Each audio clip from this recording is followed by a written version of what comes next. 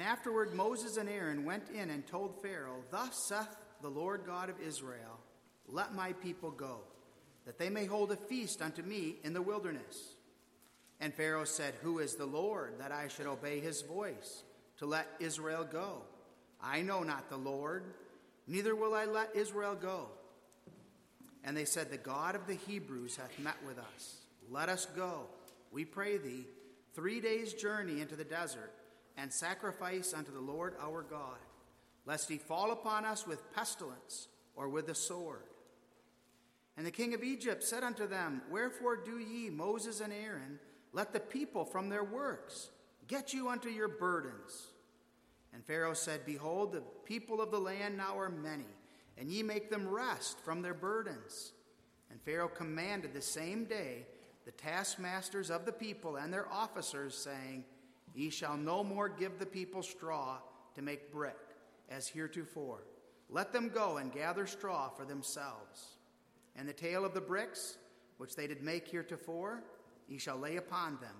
Ye shall not diminish aught thereof, for they be idle.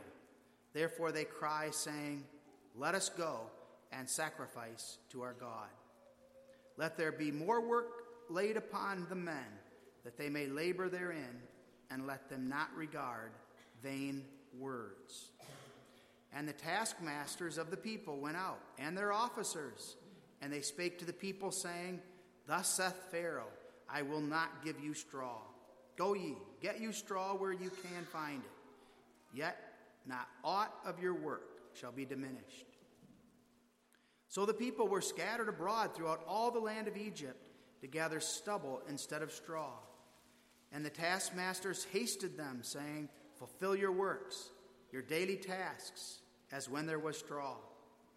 And the officers of the children of Israel, which Pharaoh's taskmasters had set over them, were beaten and demanded, Wherefore have ye not fulfilled your task in making brick, both yesterday and today, as heretofore?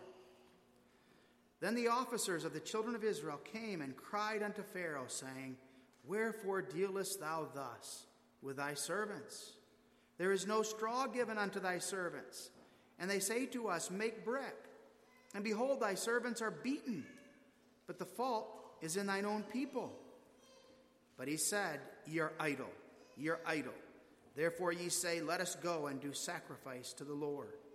Now therefore go and work, for there shall no straw be given you, yet shall ye deliver the tale of bricks. And the officers of the children of Israel did see that they were in evil case, after it was said, Ye shall not minish aught from your bricks of your daily task. And they met Moses and Aaron, who stood in the way as they came forth from Pharaoh. And they said unto them, The Lord look upon you and judge, because ye have made our savor to be abhorred in the eyes of Pharaoh and in the eyes of his servants, to put a sword in their hand to slay us.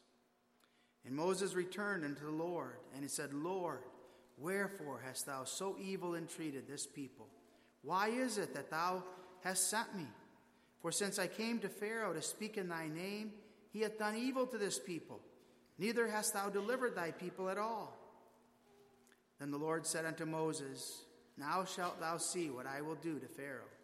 For with a strong hand shall he let them go, and with a strong hand shall he drive them out of his land. And God spake unto Moses, and said unto him, I am the Lord. And I appeared unto Abraham, unto Isaac, and unto Jacob by the name of God Almighty. But by my name Jehovah was I not known to them. And I have also established my covenant with them, to give them the land of Canaan, the land of their pilgrimage, wherein they were strangers. And I have also heard the groaning of the children of Israel, whom the Egyptians kept in bondage, and I have remembered my covenant. Wherefore say unto the children of Israel, I am the Lord, and I will bring you out from under the burdens of the Egyptians, and I will rid you out of their bondage, and I will redeem you with a stretched out arm and with great judgments. And I will take you to me for a people, and I will be to you a God, and ye shall know that I am the Lord your God, which bringeth you out from under the burdens of the Egyptians. And I will bring you in unto the land concerning the which I did swear to give it to Abraham, to Isaac, and to Jacob. And I will give it you for an heritage. I am the Lord. We read God's word that far. May God bless his word to our hearts. We take as our text the first 2 verses of chapter 5. And afterward Moses and Aaron went in and told Pharaoh, Thus saith the Lord God of Israel, Let my people go, that they may hold a feast unto me in the wilderness.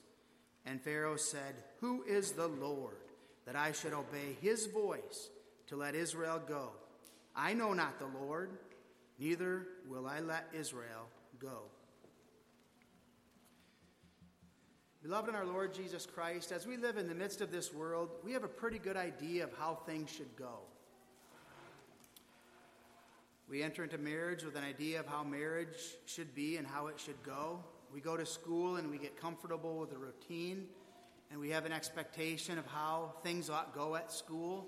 At work, we get into an expectation of how things ought to go, and we expect things to go somewhat well, to be predictable.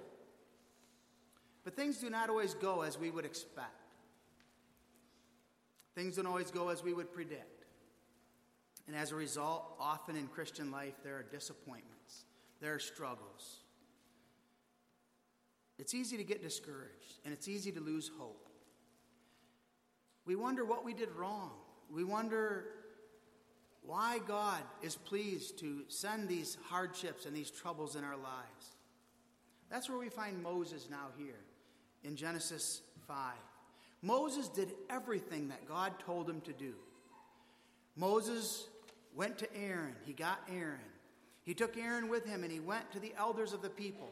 Moses had said to God, God, they're not going to listen to me. The elders aren't going to respond. Marvelously, God worked in the hearts of the elders receptivity. They listened to Moses and Aaron. They were appreciative of the wonders and the works that God had done through Moses and with his rod. And they responded, and they said, no, we're on board. So that finally now, it had come to the point where the Israelites were ready, and God had Moses ready. And now they could finally depart from the land of Egypt. But God has something else in store in these next chapters. Pharaoh hardens his heart, and God hardens Pharaoh's heart. Now, Moses never expected the difficulties that he would confront with regard to Pharaoh. God had told him about it. Back in chapter 4, verse 21, God had warned him. And the Lord said to Moses, When thou goest to return into Egypt, see that thou do all these wonders before Pharaoh, which I have put in thine hand. But I will harden his heart, that he shall not let the people go. Moses now is in a situation where he's done everything that God commanded him to do, and now he has problems with Pharaoh. Now he has problems with the Israelites. He's in a situation now where everybody is turning on him. And the words that he states in prayer to God are striking, are they not? In verse 23, in verse 22, why is it that thou hast sent me? Moses was initially ready, then he wasn't ready. Then God gave him all of the revelation that was necessary to bring him to the point to be assured that he was ready. And now, such discouragement. What is God doing? Something wonderful. Something wonderful that has application also to you and to me this evening. God is teaching us, and God is teaching them, I am God alone. Pharaoh said, Who is this Lord? Who is this God that I should obey him? And the response of God here is, I am Jehovah. That's a lesson we need to learn in our lives as well. We're not Lord of our lives. Jehovah is. But then there's this. Who is the troubler in Israel? Why is all this trouble taking place? And then what comfort is there for the ones who are being troubled? We look at that under the theme, Let my people go. Noting, first of all, the opposition, secondly, the trouble, and finally, the lesson. Who is the Lord that I should obey his voice to let Israel go? Is the word of Pharaoh here in verse 2. Moses comes to Pharaoh, and Moses brings the request that God had given him to speak to Pharaoh. Let us go so that we can leave and worship for 3 days. This was the instruction God had clearly given in chapter 3, verse 18. Thou shalt say unto him, the Lord God of the Hebrews hath met with us, and now let us go, we beseech thee, 3 days' journey into the wilderness, that we may sacrifice to the Lord our God. Some are critical here of Moses being deceptive. That Moses says to Pharaoh, Pharaoh, let us go for 3 days, when in reality, Moses' intention is that once they get away, they're going to escape and they're never going to come back. But that's not the case. Moses here is not asking Pharaoh to let them go for 3 days with the intention that they won't come back. Moses is simply telling Pharaoh precisely what God told him to tell Pharaoh. And should Pharaoh allow them to go for 3 days, then they would be prepared now to bring another added demand of Pharaoh. But why is it that God brings Moses with this simple demand to leave for 3 days to worship? It's so that God can demonstrate that Pharaoh's unbelief is irrational. God brings a very simple, basic request, something that has to do with worship, just for a matter of a couple days. And Pharaoh denies even the most reasonable of demands. He sets the stage for an all-out war now against Jehovah God. Pharaoh asks then the wicked but important question here of verse 2. Who is the Lord, that I should obey his voice to let Israel go? This is the question that defines all of history, and it's the question that defines this history. This is the question that defines the whole of the conflict that takes place through all of the world. Who is God? And will you submit to God? And will you acknowledge that Jehovah, he is the God who directs your life? God uses this question to remind Moses, Israel, and us what is at stake in the history of the world. God is ruling all things, and God is sovereign over all. And what's at stake? The glory and honor of Jehovah God. The Exodus is about God. The Exodus is not about Moses. It's not about the Egyptians. It's not about Pharaoh. It's not about the Israelites. It's about Jehovah God and his power and his glory. This history is about Jehovah, who alone is God. In order to testify to all, there is but one God, and there is none like unto that God. He alone is the holy, the righteous God. And God speaks, and through his speech, God sets forth the truth concerning himself, to which we must submit and which we believe. The whole world and everything in it was created by Jehovah God. He formed it. He made it. Jehovah is the Lord of the whole universe. We like to use the beautiful name for him, the Lord of hosts. That is, he's directing the whole hosts of earth and heaven, all the animals, all the plants, everything that exists in the angelic and demonic world. Everything is being governed and directed by Jehovah God in order to pursue his purpose and his plan. God is the God who reveals to his people the wonder of election, having chosen them from before the foundation of the world, and revealing himself as a God who has determined that wonder of wonders, to call to himself a people and to save them from their sins. God brings his commands as the sovereign God, and he demands that Pharaoh and all earthly leaders submit and obey. God owns his people. And notice how often through this history God says, let my people go. These are his people. These are the sheep of his pasture. He is the one who's bought them, who will pay for them through the blood of his own son. And he's the one who will see to their deliverance. And so he comes to Pharaoh, let my people go. These people are mine. They belong to me. That truth of God is set forth. And how does Pharaoh respond? Pharaoh responds with questions. Why? Pharaoh is insisting Jehovah's not God, I am God. Now Pharaoh knew from his look at the heavens that there was a God, and that God demanded the whole of his worship and praise. We know the firmament displays the glory of God. God's power is evident from the whole of creation, as Romans 1 and Romans 2 acknowledge. And Romans 1 and 2 insist that all men know that there's a God who must be worshiped and praised. But in the hardness of his heart, Pharaoh said, I'm going to reject that God. I want nothing to do with Jehovah. He's proud, and he's determined he is sovereign over his own life, and he is the one who will not listen then to anyone else. This is the inherent pride that exists within men and women. Every man, woman, and child that's ever lived has this pride within them. I will do what I want to do. Don't you tell me what to do. And I'm not going to submit to the authority that Jehovah God puts in my life. Moses and Aaron don't come pleading. They don't come begging or offering or suggesting.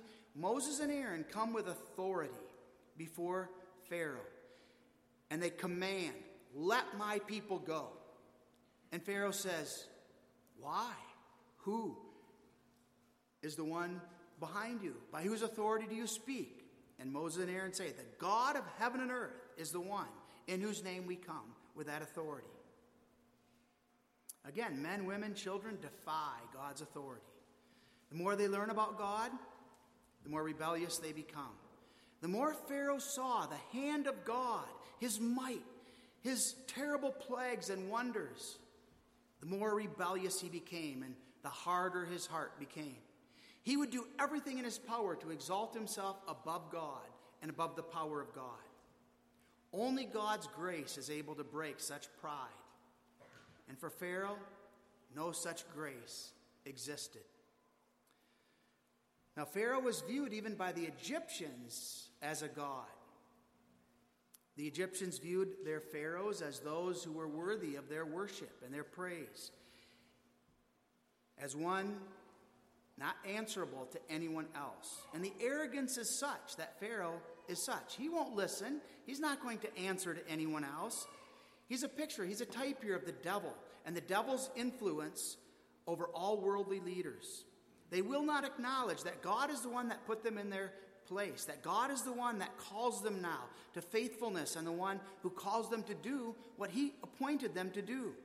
Instead, what is their response? Who is this one? Who is this one who allows his people to languish under my control? You say that he's God? Well, where is he? Where's his might? Where's his power? I've got his people under my control. They're serving me right now. What has he done for you? That's the pride with which Pharaoh here speaks. I am God. I am Lord. The pharaohs even were considered to be the sons of the sun gods. And as such, this is how proud some of the pharaohs were. They believed that they were the ones, actually, that were responsible for the sun coming up in the morning. History said that some of the pharaohs would rise up and they believed that the sun would follow them, that they controlled the rising of the sun. One pharaoh even claimed, I am that which was and is and should be. No man has lifted my veil or discovered my being. Pharaoh boldly here is saying, I don't know or care about God. I will do whatever I want. I own Israel, they're mine, and I'm going to treat them however I desire. And Satan is using Pharaoh here as a tool in his hand to try to bring about the downfall of God's people. Satan continues to try to use men and women to bring about the undermining of God's will, to see to it that Jesus won't come and that Jesus will not return. The devil takes hold of the hearts of men and women. He hardens them, and he works in them the same response. God? Who is God? Follow after God's will? I'll do what I want to do. I'm not subject to anyone else. I'll pursue my own way and my own will. And so wicked rulers rise up over against Jehovah and we'll sing a versification of Psalm 2 in a bit. The heathen rage. They imagine a vain thing, but God is in the heavens. He holds it all in derision. The ultimate purpose here is that God be glorified. And God will see to it that that wonder will be accomplished despite and even in the way of Pharaoh. Moses now finds himself in trouble. We look secondly at that. Thus saith the Lord God of Israel, let my people go, that they may hold a feast unto me in the wilderness. There's the presentation here of the truth of God and God's demand to Pharaoh, which marks the beginning of the Exodus. Moses speaks the truth. He sets before Pharaoh what is to be done, and he exposes the pride and the vanity of Pharaoh's heart. And what's the result? Trouble. Trouble for the Israelites. Pharaoh makes their work more impossible. And we read that. You children are aware of that. He took away their straw. They needed straw to make the bricks. And so now what ends up happening? He says, no, you still have to find the straw without it being given to you. And then on top of that, you still need to make the same amount of bricks as you always were making before. There's no way the Israelites could do that. And then when they didn't do that, what happened? They got beat. No doubt some were being killed. Pharaoh was ruthless. The taskmasters didn't care. So people died. So be it. There's more that will do the work. He demands of them that which they can't do. And anyone can understand this is unreasonable. This is not sustainable. This is cruel. The Israelites go to Pharaoh and they plead their case with Pharaoh. But Pharaoh will not back off. He undermines the word of Moses. And to the officers now, he pits Moses against them. He says, but Moses just came to me and asked for you to go. Obviously you have time. You must be lazy. You're sitting around. Work harder. And the result now is their cries to Pharaoh are not heard. Verse 15. He dismisses them. Pharaoh directs them to Moses and Aaron. And so what happens? The leaders of Israel now turn on Moses and Aaron. What have you done to us? You're the ones now that are the reasons for all these troubles. Verse 21. And they said to them, the Lord look upon you and judge, because you have made our Savior to be abhorred in the eyes of Pharaoh, in the eyes of his servants, to put a sword in their hand to slay us. The leaders say, Moses and Aaron, you're going to be judged for this. Look what you did to us. Moses does the only thing that he can do. He cries out to God in prayer. Verses 22 and 23, Moses returned unto the Lord and said, Lord, wherefore hast thou so evil entreated this people? Why is it that thou hast sent me? For since I came to Pharaoh to speak in thy name, he hath done evil to this people. Neither hast thou delivered thy people at all. Moses is defeated. He's rejected by his own. He's isolated now. And he does the only thing he can do. He cries out to God in prayer. God reminds us, and God reminds his people, who is the troubler in Israel? It's God. Who is the one troubling the world? Christ Jesus. It is he. Moses is a picture of Jesus Christ, the type of Christ. Now it's true, the devil is the one who's sowing sin. He's the one that's working that evil in the midst of the world. But who is the one sovereign over it all? Jehovah God. Jehovah God is sovereign over all that's taking place in the world around. The seniors and juniors in Catechism have been tracing the ministry of Jesus. And as we've done it, we've noted this. What happens almost everywhere Jesus goes? There's trouble. Jesus brought trouble when he came to minister to the people. He does miracles. He does healing. And the scribes and the Pharisees are moved against him. Jesus declares, I'm the Messiah. And they try to kill him and run him out of the synagogue. The word of God comes through Jesus. And the result is that men mock. Men reject it. They want nothing to do with it. Wicked men will not hear or listen to God. In the Babylon of this world, they stop their ears. They don't want to hear the word of God. Inspired by the devil, they say, who is God? Who is this one whom we would submit to? The devil tries to work that response also in the hearts of God's children. We hear God's word, we hear God's commands, and we rebel. We pursue our own way, we pursue our own will. We pretend we don't know God, we don't know his word. And God has to work in our hearts by his Spirit to prick us and to drive us to repentance and to drive us to confess our sin. God is the one troubling Israel. And God is doing so according to his perfect counsel and perfect plan. And God is represented here in his church. The word of God is proclaimed through the church, through the preaching and teaching of the church. And what's the result? The world is moved to hatred toward the church. Moses spoke the word of God before the world, and the world responded with anger and hatred. The church is tempted then to back off, make her message less offensive, try to make it more plain so that there won't be such a tremendous response. We don't want to stand out. We don't want to be the one who's mocked and ridiculed for standing for what is right and for demanding the truth and requiring repentance for sin. So what is the result? The church starts changing the message. Salvation is no longer set forth as salvation from sin for sinners. Sin is tolerated. Sin is justified. Sin is allowed. With boldness, the church is to set forth the word of God. Let my people go. That's the word that reverberates throughout history. That's the word of Jehovah God to the wicked rulers. Let my people go. We will worship God in the manner that Jehovah God has ordained.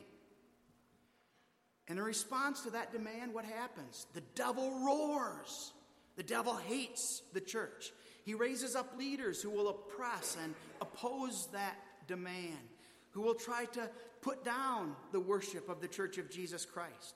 And the church becomes the object of persecution and oppression. We know this is God's will. And we know that Jehovah God is the one working all things so that the cup of iniquity is filled. And that's what God is doing here. Moses is ready. Israel is ready. But Egypt isn't ready. The cup of iniquity needs to be filled in order that God's just judgments come upon the wicked.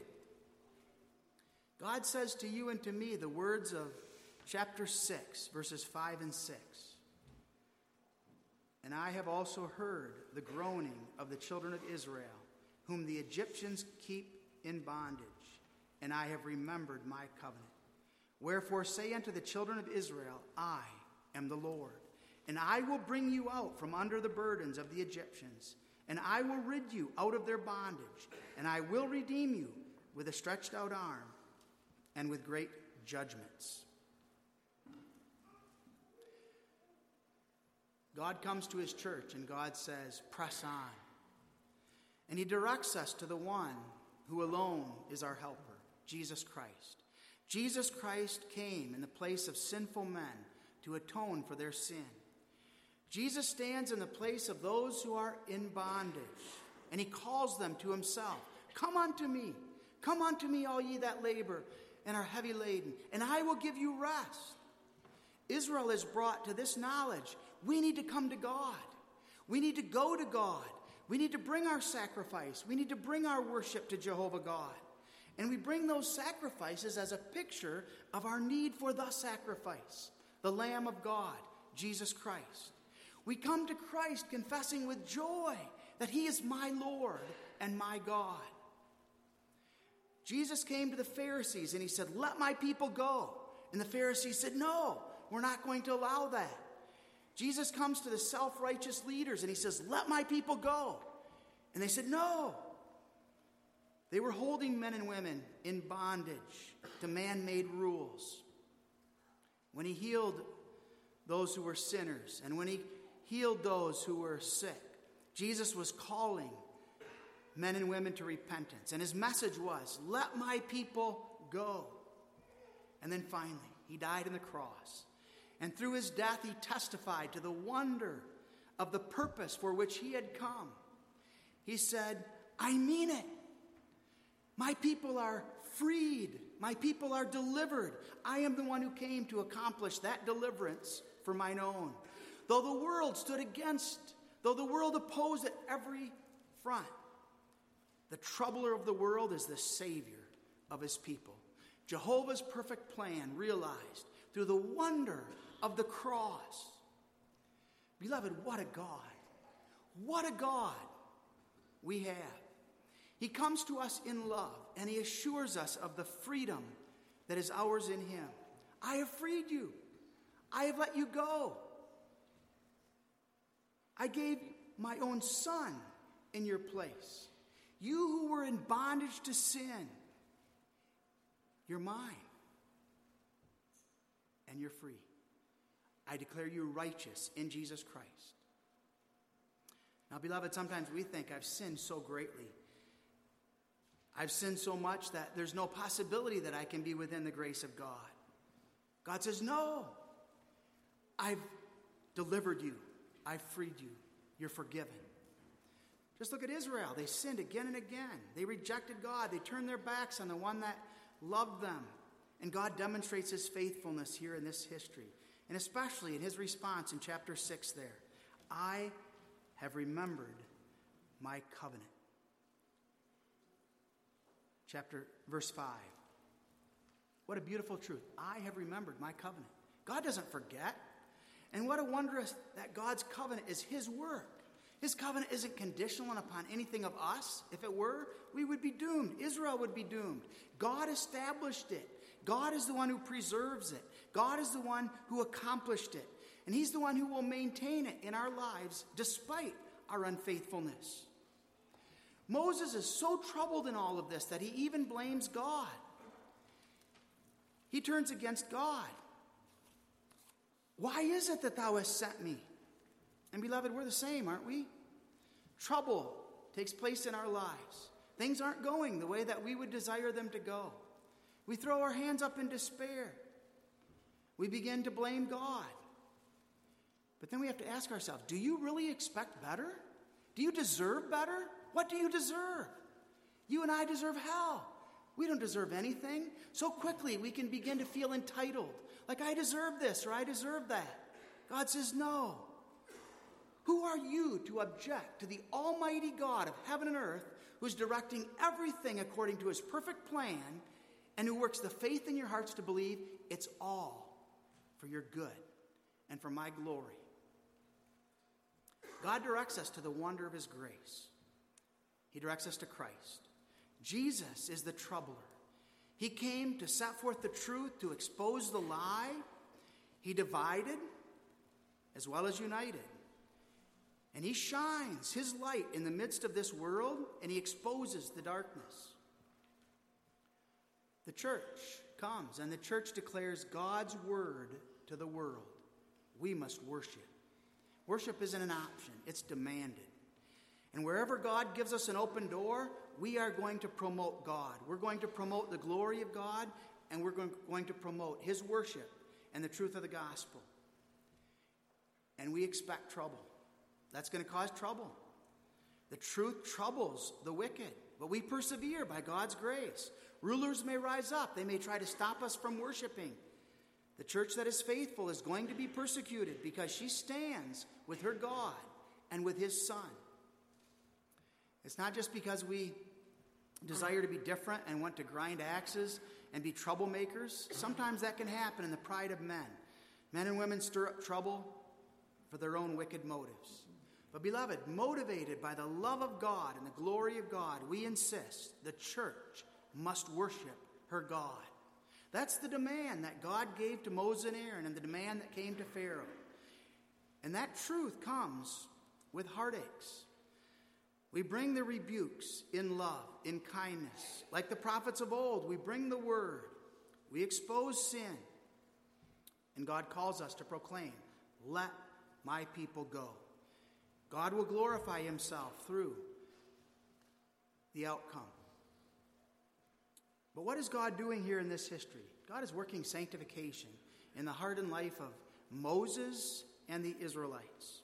Moses thought he was ready, but now God comes to Moses in essence and says, no, Moses, there's still further work that needs to be done yet. What is it that Moses needed to learn? Moses needed to learn God is in complete control, and I need to trust him. And beloved, that's what you and I, every single day, need to learn.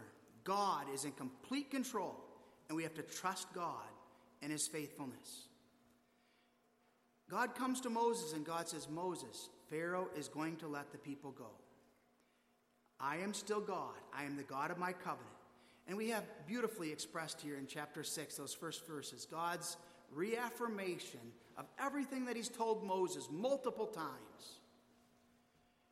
One could expect that God would become angry and frustrated with Moses. God tenderly, lovingly pulls Moses to his side. And God now reaffirms to Moses the words of promise. I am still God. I am the covenant-keeping God. I am faithful. I will bring the Israelites out of Egypt. I will bring them into the promised land as my people. And Moses, just keep repeating that to Pharaoh. You need to go to Pharaoh with that same message.